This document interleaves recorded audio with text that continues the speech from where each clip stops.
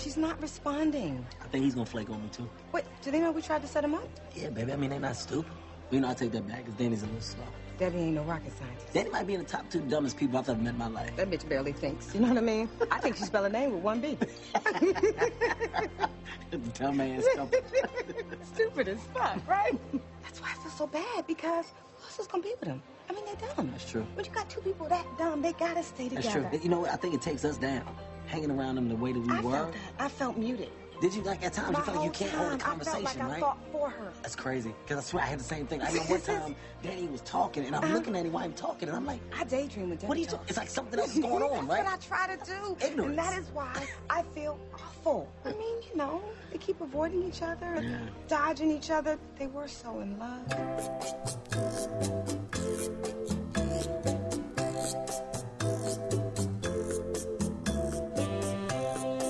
The scotch on the rocks, please. Any scotch will do, as long as it's not a blend, of course. Single malt. Glenlivet, Glenfiddich, perhaps, maybe a Glengow, any Glen. Light drums on! I'm thirsty. I want a beer. What about you? You want a beer? Just a drink. A martini, shaken, not stirred. All right. So, second straight episode of Romance at the Movies. We're traveling back 5 years. This was actually on Valentine's Day, weekend of February 14 through the 16th. And we had not the top grossing film, but it was the top new release, About Last Night, which is a remake of an 80s movie, I believe, starring Rob Lowe. I don't know if either one of you I've not seen it, but that. Rob Lowe and Demi Moore, and a couple others I don't remember. And you get a reference to that in this film as one of the couples is actually watching it. So not just, the same name, similar premise, but, sort of a direct shout out to it. The third highest grossing new release that weekend, which would have been fifth overall, was Endless Love, which, to the heartbreak of my co-host Josh, was not the original. So another love story remake. I believe that one was with Brooke Shields. Is that what you said? Yes, thus the heartbreak. I would have at least enjoyed seeing me some Brooke Shields. Were you a big Suddenly Susan guy in the 90s? No, not Suddenly Susan. You can probably credit that to the hot Kathy Griffin. Featured Grayson. on next episode in Hall Pass. So, oh, yes. I like, only on Sober Cinema do we hype up things that are going to be bad. Like, oh yeah, look forward to that suckage coming up. So this time around, our forgotten film Endless Love still open to 13 million. Both these were wide releases. About Last Night at 25 million. And it appears both of them were on over 2,000 screens, but Endless Love actually got a bigger drop on almost 2,900 screens to About Last Night's 2,250. So, Jared, what ended up being the total box office run for these two films, and what did the critics think, other than us, of course? About Last Night had a 69% from the critics, 65% from the audience, fresh from both. 48.6 million domestic on a budget of $12.5 million. Endless Love fared quite a bit worse, 16% from the critics. Audience still liked it at 58%. Made its money back, 23.4 million domestic on a budget of $20 million. So it sounds like both of these sort of dropped off. They sort of made their nut on Valentine's Day weekend. And good way of putting it, yeah. Disgusting. I love how Josh gets on here initially and plays like he's recording from his fainting couch. But as soon as we get into it, we'll see the darker side come out. Speaking of which, Josh, yes, I'll let you take it away because I actually thought About Last Night. We didn't discuss it, but I'm like, you know what? I think Josh will like that because both of us, we're recording this on Oscar night when Kevin Hart should have been hosting the Oscars. Yes. But we've both expressed enthusiasm for Kevin Hart's comedy, especially in his film roles. So I picked this one as one that you would like. Was I wrong on that? No. I mean, it's not a great film just because of the fact that, unfortunately, the film doesn't revolve around Kevin Hart because he's playing a little bit more of the side character. What are you talking about, Jared?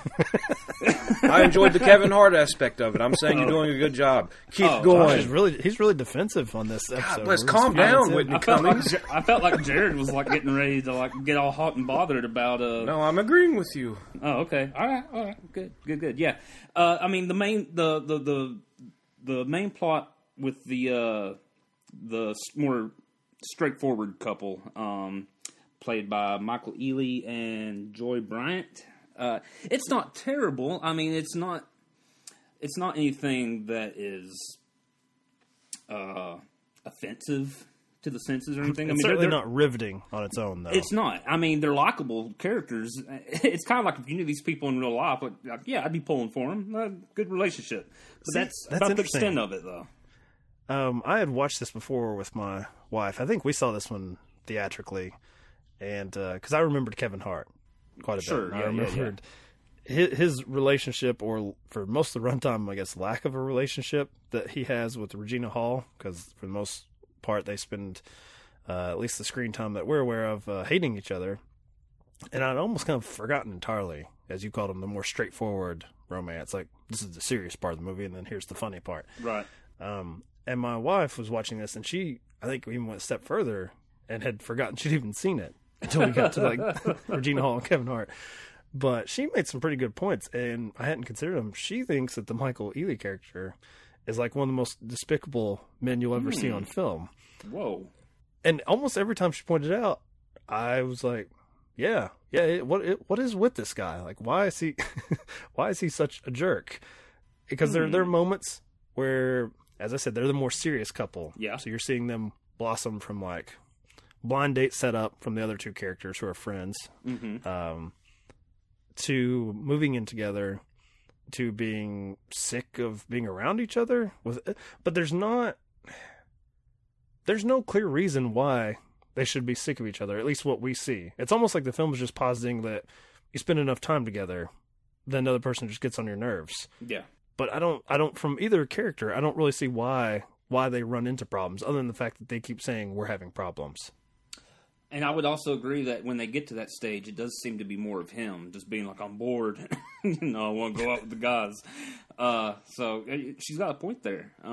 She has a line where she's like, did you ever love me? And he's like, yeah, he hesitates. And it's like, dude, it's a layup, man. Like, even if you, like, he says, I'm unhappy right now. And she's like, I'm aware of that. So am I. Mm-hmm. You can at least, you're not even going to give this woman the benefit of, like, that you were happy at one point. You even want to, like, withhold that. My wife was not a fan of him. So I think in that regard, the movie may be a failure to a lot of people looking for like a rom-com, because Kevin Hart is a loudmouth, sex-crazed asshole. And yet for me, my wife is like, now him, that's a good guy right there. That's not that guy. He's got to get I don't know if that's the movie's intent, but man, Kevin Hart and Regina Hall are so likable in this movie. Until he asks you to cluck like a chicken, and then maybe there might be. I don't think she'd want that on podcast territory, but I'm gonna ask about that. Actually, I think she did say something about like it would be hard to breathe. She's like, those things are like the latex on that, like around your head. I think I just sort of nodded, like, Sometimes you just gotta work through that, though.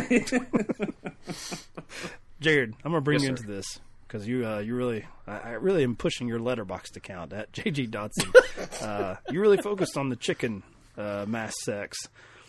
So before we actually get into the merits of the movie, if you were propositioned by someone that had the charisma of either Regina Hall or Kevin Hart, would you rather?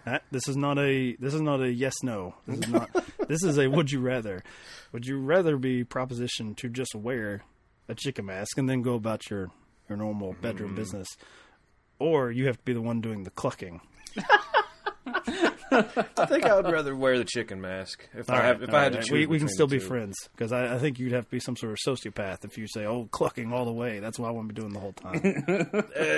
Yeah, I prefer to focus on other things. Notice I'm not asking Josh, because I'm afraid of the answer that I'll get from him on that one. I want to do all of it. Yeah. Somehow that's better. Somehow that's better than just clucking during sex. All right, reasonable. You're a hustler. All right, Jared. I didn't know how you would take this because I'm kind of hit or miss on this podcast when it comes to like romance elements. On our last episode, you were kind of like with me. You were expressed more enthusiasm for the female brain than Josh, but I would not have taken that to the bank. So I don't really know where you're going to go on this one, other than that you're going to fucking hate Endless Love when we get to it. Yeah, initially I came down on the side of I couldn't work past how mediocre the straight story, the A story, I guess if you want to call it, just between Ely and Joy Bryant. It was just so generic, and there, in my opinion, there just wasn't that much creativity to it. I mean, we've seen it 1,000 times. But the chicken scene really got me. It really boosted this movie. And we've not talked enough about Regina Hall and how awesome and amazing she was. Just her kind of like the shrill yell that she has on it when she's yelling at Kevin Hart. Both of them. I told you I could watch an entire 90-minute movie of them just yelling at each other. Yes. Even the opening sequence where we're being introduced to both couples when they're with their respective friends, they're talking about basically, Hall and Hart are talking about each other like that they're some sort of skeevy, like one night stand only material. Like listen to all the dirty things we did, and they're not really buying in to it being any more than that. And I guess for the rest of the film, they treat each other that way. Like they don't want everybody to know like how invested they are in each other, and they're like, I don't know, like how they sort of like charm each other up was like hating on one another, like busting each other's balls, I guess. But like even the initial sequence where they set up their two boring friends, which man is that deadly accurate for the movie. You have Regina Hall talking about how like fucking boring the other two are. They go off to the bathroom to have sex, and they let their friends know it. I mean, they're like a drunken mess. They get to the bathroom, and of course, there's some, there's the technical aspects, practical aspects to how they're gonna do this act in the stall. And I even like that Regina Hall like has this thing where she does not want to be doing it doggy style in a bathroom because she's a lady, but she never but actually sitting on a toilet having sex. It's more dignified. It's like, it's fun. Yeah. Definitely keeper material right there for Kevin Hart. Maybe the only demerit of the movie is that he doesn't recognize that early enough that he's met his match. I think that's probably the hardest part with someone like Kevin Hart's personality. Like we did Central Intelligence on the show, and The Rock sort of perfectly matches that energy because just The Rock himself is just such a physical like specimen that he's going to be a big character, not only physically, but just the idea of The Rock and Kevin Hart together is going to be very high energy. I think Regina Hall is probably the MVP of this movie in that she matches Hart in that regard. Step by step. Yeah. They were perfect for each other on screen. Well, because Kevin Hart, he really excels in all of his roles when his character hits that frantic peak of like, whenever he's really riled up and he's like a much cooler, attractive George Costanza, basically. Yeah, that's perfect. Like the frustration hits critical mass and he's just letting it out. But so he normally hits that ceiling, and somebody else is trying to calm him down. Like even in Central Intelligence, because The Rock kind of plays a mellow, big, happy teddy bear who's just everything's cool. But yeah, where Regina Hall like just starts giving it right back to him, it just kind of keeps escalating, like even more and more. Like that Thanksgiving dinner scene was so funny, just because of once the cat's out of the bag, like they're just kind of he brings a date, and so once he addresses Regina Hall's character and they start just the shouting match, I mean, you get uncomfortable just because you're like, I don't know, I could handle being in a room with people like screaming you're one that of loud. The other people. Yeah. You're one of the background players. Like, this is far too intimate and it's far too many details that I probably shouldn't be privy to here. I told Jared privately like that, like I was very high in this movie. I even I guess spoiler alert kind of for the movie if you care, that we go through the whole meet cute, break up, and then the couple, the straight laced couple reunites. but I like that the film seems to know what it has, and they seem to know that no, we gotta really resolve this with like our most valuable players with Hall and Hart, because it's the final sequence. The final scene is them talking over their friends, like reuniting, and talking about how like fucking stupid they are, like how they're the dumbest people on the planet. And I don't know if I've ever seen a rom-com where you have the supporting characters talking about the main people that you've watched fall in love, out of love, and you're kind of, I guess, supposed to be rooting for again, talking about what idiots they are. It's almost like the director made the other couple, the main story, like, okay, this is the movie the audience wants, the rom-com, that they want the romance, you know, the love story. And this other couple, this is the movie I want to make. Yes. And I'm going to comment on the other one through them. Right. And troll as we go along. So, yeah, I think you're on the money with that. There's, it's kind of like a Knocked Up, how it got that spin-off quasi sequel with This Is 40, where we went with the Leslie Mann, Paul Rudd couple. Yeah. And, you know, I like them, and I like Knocked Up, but this couple is far more deserving of seeing, like, catching up with them 5 years later. Oh, yeah. Especially seeing them if they become domesticated and have started a family and all this.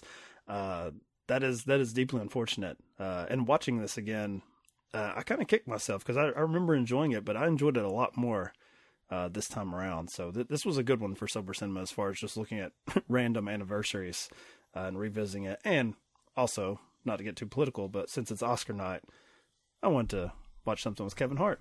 See what I'm missing out on for him not hosting the show. Yeah. That was just trying to draw Josh out there. Just see, Josh, you were playing like the Michael Ealy character, and I was definitely trying to be Regina Hall to your Kevin Hart. I was trying to wind you up and get you in a state of frantic distress. It's happening internally. I'm muting myself. That's nothing for me. For the audience. I don't want to say anything I might regret. I mean, I'm sure. Shout out, Iro and nobody's Andy. They won't mind. I hear you're trying to get your car running again. Gonna steal it if I do? Right, the valet. Oh, that was just a one-time thing, I promise. Did you have a good night tonight? Well, let's just say I prefer how it started.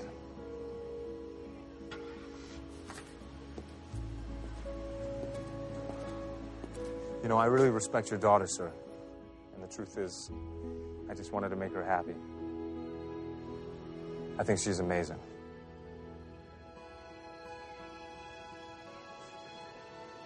Good night.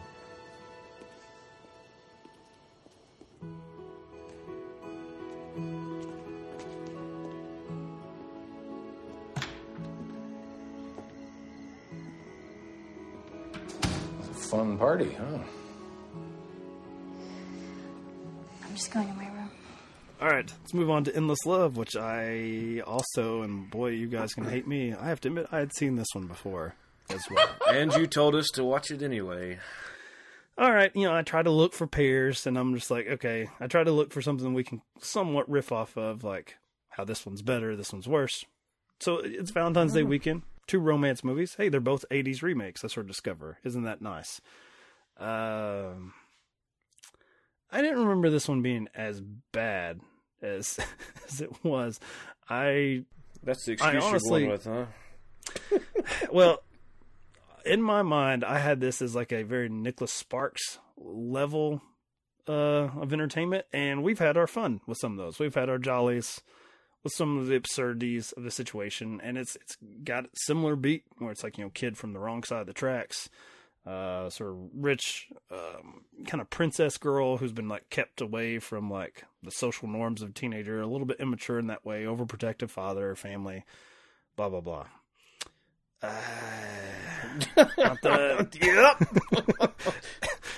Not that fun. You know, there's. Well, you know what the problem is. There's a lot, but I'll just take first swing. Well, I was just going to say briefly. I don't want to truly interrupt you, but it's just that it's worse because it's not that bad. And I guess what I mean Yes, by that yes. is like Yep. the Nicholas Sparks stuff. There's usually something that's so bad you're like, okay, this is incredible. Whereas with this, it's like there's nothing to really like pull apart and be like, oh man, can you believe they did that?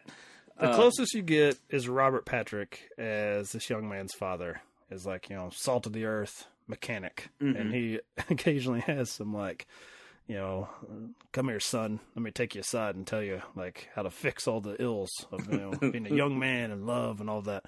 They don't go far enough with his like with him, you know, playing up that role. He obviously is supposed to be that. Like you're supposed to side with him. But it's not. This is not Alan Alda on his deathbed like, telling us a story.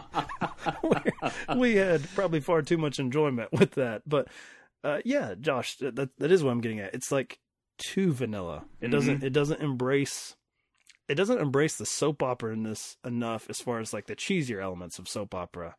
It's just the melodramatic stuff, and that's about it. I mean, my God, there's a sequence where they like break into a zoo. There's all sorts of hijinks we could have there, but nothing happens. All right, Jared, go ahead and get out of your system. I haven't had direct communication with you about it. What are you talking about?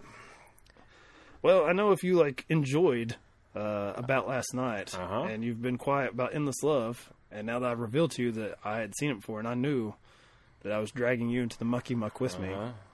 Go ahead, throw some my way. Well, why wouldn't you? It's what you do. Fucking hated this thing, man. It was terrible. Like Bruce Greenwood, take it down a notch. Like cinema's greatest fucking villain. In Endless Love of all things. Probably a better movie if you have a character say that. If you have Robert Patrick saying, "Whoa, buddy, take it down, simmer down a little bit." Why don't you calm down a second? Like what does he not do in this movie? Like I think I was talking to you. Like I couldn't get past the fact of how maniacal and scheming this person was to even just get with the melodrama of the movie. Like he's so insane. Like that's the one the batshit part of the movie that like, and even then it's like you can't pull it apart. He's just being just an asshole. Like I don't know. It's they could have gone. They could have gone further with like his sort of jackass moments as far as trying to, I guess, set up the boyfriend for the fall, because I was talking with my wife, and she had kind of an issue with, first off, like this kid throws her a party, and like Say Anything is like a classic. Like that's one I've seen from the 80s, Josh. And it's sort of similar. I kept going back to Say Anything, where it's an overprotective father, although that is on a much smaller scale. Like they're not like the super rich, like elite. And the father sort of realizing that he's almost gotten off scot-free with having like a beautiful teenage girl who's never really shown much interest in boys or like going out and partying. He's never had to worry about her getting drunk or, you know, date rape or any of that. And so for some of it, I kind of understood where the guy was coming from. Like, oh boy, like I almost sent her off to college, which is going to have its own issues. But at the very least, I've gotten her this far, and now I'm being challenged. And I mean, I'm always going to say Kevin Hart should play a role, but can you imagine Kevin Hart playing the father with that level of franticness? Like, don't change any of the other characters. Like, have this, like, pasty blonde white girl as his daughter and all this, but just put Kevin Hart in the Bruce Greenwood role. Totally different movie, and far more enjoyable, too. Oh, yeah. But I wanted to kick it to you, Josh, as a father. Did you have any sort of sympathy for this man where it's not a 180 like she's doing bad things, but it is suddenly like a lifestyle difference to deal with, for this teenager. Yeah. I did, but probably not in the way you're assuming. Like not the father, protective father over a daughter, but just an angle I wanted to take as a whole on the movie was that I was not so interested in the romance. Like we said, the romance is very vanilla, but the fact that there's a family drama there of everybody's dealing with the loss of a family member, you know, the main character's brother, Bruce. Yes, this is a very bad version of Ordinary People is what we've got here. Yeah, yeah. So you know they're still kind of reeling from that loss, and I think with Bruce Greenwood's character, the way he is acting, it's less about I'm going to be overly protective of my daughter, but it's more like this is how he's responding after the loss of his son. That because he even says, like, I've already lost one child, I'm not going to lose another, and you can tell he's almost deflecting the stuff that his son was supposed to do onto his daughter, like the career path. Like he's created the second version of this mold of a successful young person. Yeah, so I was actually kind of wishing that I'd had a movie that was a little bit more focused on the drama and a little less on the romance, because seeing the family members all have a different take on how they were dealing with that, and how the introduction of this love interest of their daughter, how maybe he was opening up their thoughts and, you know, healing processes or whatever, just because there's another young male presence amongst them that maybe was kind of reminding them of their brother/son or what have you. So in those regards, I was kind of sympathetic to the dad. Now, I say kind of, like Jared said, they definitely go out of their way to really paint him like super villain. Like, at first, it was pretty reasonable. Like, he was just like, I don't want you getting distracted, and I think he catches it's terrible timing, but this kid, you know, he calls the cops on this other high school party to get it canceled so everyone will come to this girl's party. It's very childish that way, as far as almost like no one's come to her birthday party except she's 17, 18 years old. Right. And you can tell the dad's kind of, which, man, what a lame high school party. It's like all of her dad's friends. Right. I'm like, what are they doing there to begin with? But these kids come over. He's dealing with it. You know, he's it's a little uncomfortable, but he's rolling with it until it comes time to toast her, and they've made off to the closet together to have their first kiss and make out. And it's just one of those things that my wife was just like, dude, just stay in the closet. Yeah, that's exactly what I was thinking. Let her go out. But don't you ever come out. Like, I don't care if you have to bust down a wall, like a beam or whatever. You die in there if you have to. You have to love the dead silent room and everybody staring and the as the door's opening. Oh. So to make up for it, this kid decides to fix his old car that he's like, I don't know if he's even been working on it, but it's just like sitting in the driveway. It's like his dream car, and it's like he hasn't got the parts for it or something like that. And my wife also pointed out, she's like, you know, as wealthy as they are, like, even if it's something he didn't take a direct interest in doing himself, he just would have paid someone. He's like, just fix this. I don't care what it costs. It was the deceased son's car. Yeah. And they claim he's been trying to work on it. So you think it's like keeping everything static in stasis, like, yeah, there's something kind of deeper going on, like his room that he doesn't want to be touched. And right. So the kid does that, fixes it, and that was the last time I sided with the dad, because I'm just like, you know, I've seen another movie with Marky Mark back when he was Marky Mark called Fear. About like a high school kid from the wrong side of the tracks. They let their daughter like hang out with him, and then when they try to cut it off, he goes insane, like stalking the entire family. And I'm like, if you're the father, you could see this as like, man, this kid's trying real hard. He's kind of overstepping a little bit here. Like, yeah. In movie world, that can seem romantic. In real life, you're like, all right, was he messing around with my car? What's he doing, skulking around my property? But then after that, I totally side with Jared. Where I'm like, all right, dude, like, just, okay, that's, stop. Well, once they go to the beach house and everything that transpires there, you know, doing the background check on him, and when he bails him out after the zoo incident, he's basically like baiting him to like punch him. You know what I mean? Like he's trying to say everything he can to get the kid angry. And tried. And then once you know why your mom cheated on Robert Patrick? Yeah. You know why? I know why. Because he's ugly. That's why. What do you think about that, kid? You want to hit me? Come on, do it. Like, well, he literally, like, once the kid punches him in the face, he sends up, he goes, "Thank you for that." You may have had my family fooled, but I knew the whole time. I'm going to use this against you. He also makes time to cheat on the mom at the beach house or the family retreat, like in the garage. So Yeah, not a good egg here. I guess as a whole, the movie's just sort of unbalanced that way, and that it really forces your hand to like root against the dad. It's just far more interesting if the dad has some degree of point. If they could have tweaked up that script a little bit, and probably especially with this being a remake of a pretty popular 80s movie. I mean, it's not super popular, but it's known. It had like. Does it follow the same basic plot points? I don't know. I've never watched it. Okay. I think based upon what I've just seen, like synopsis wise, it's similar, but I haven't watched it. But Jared's going to race to stream that one. Oh yes. I think if this movie would have at least tried to have gotten bigger names, maybe people a little bit more charismatic, as far as in the lead roles, that would have helped. Two crusty breadsticks. They've not done much of anything. What did you call them, Jared? Two crusty breadsticks. Terrible. That is Gabriella Wilde. I don't know how you pronounce his last name.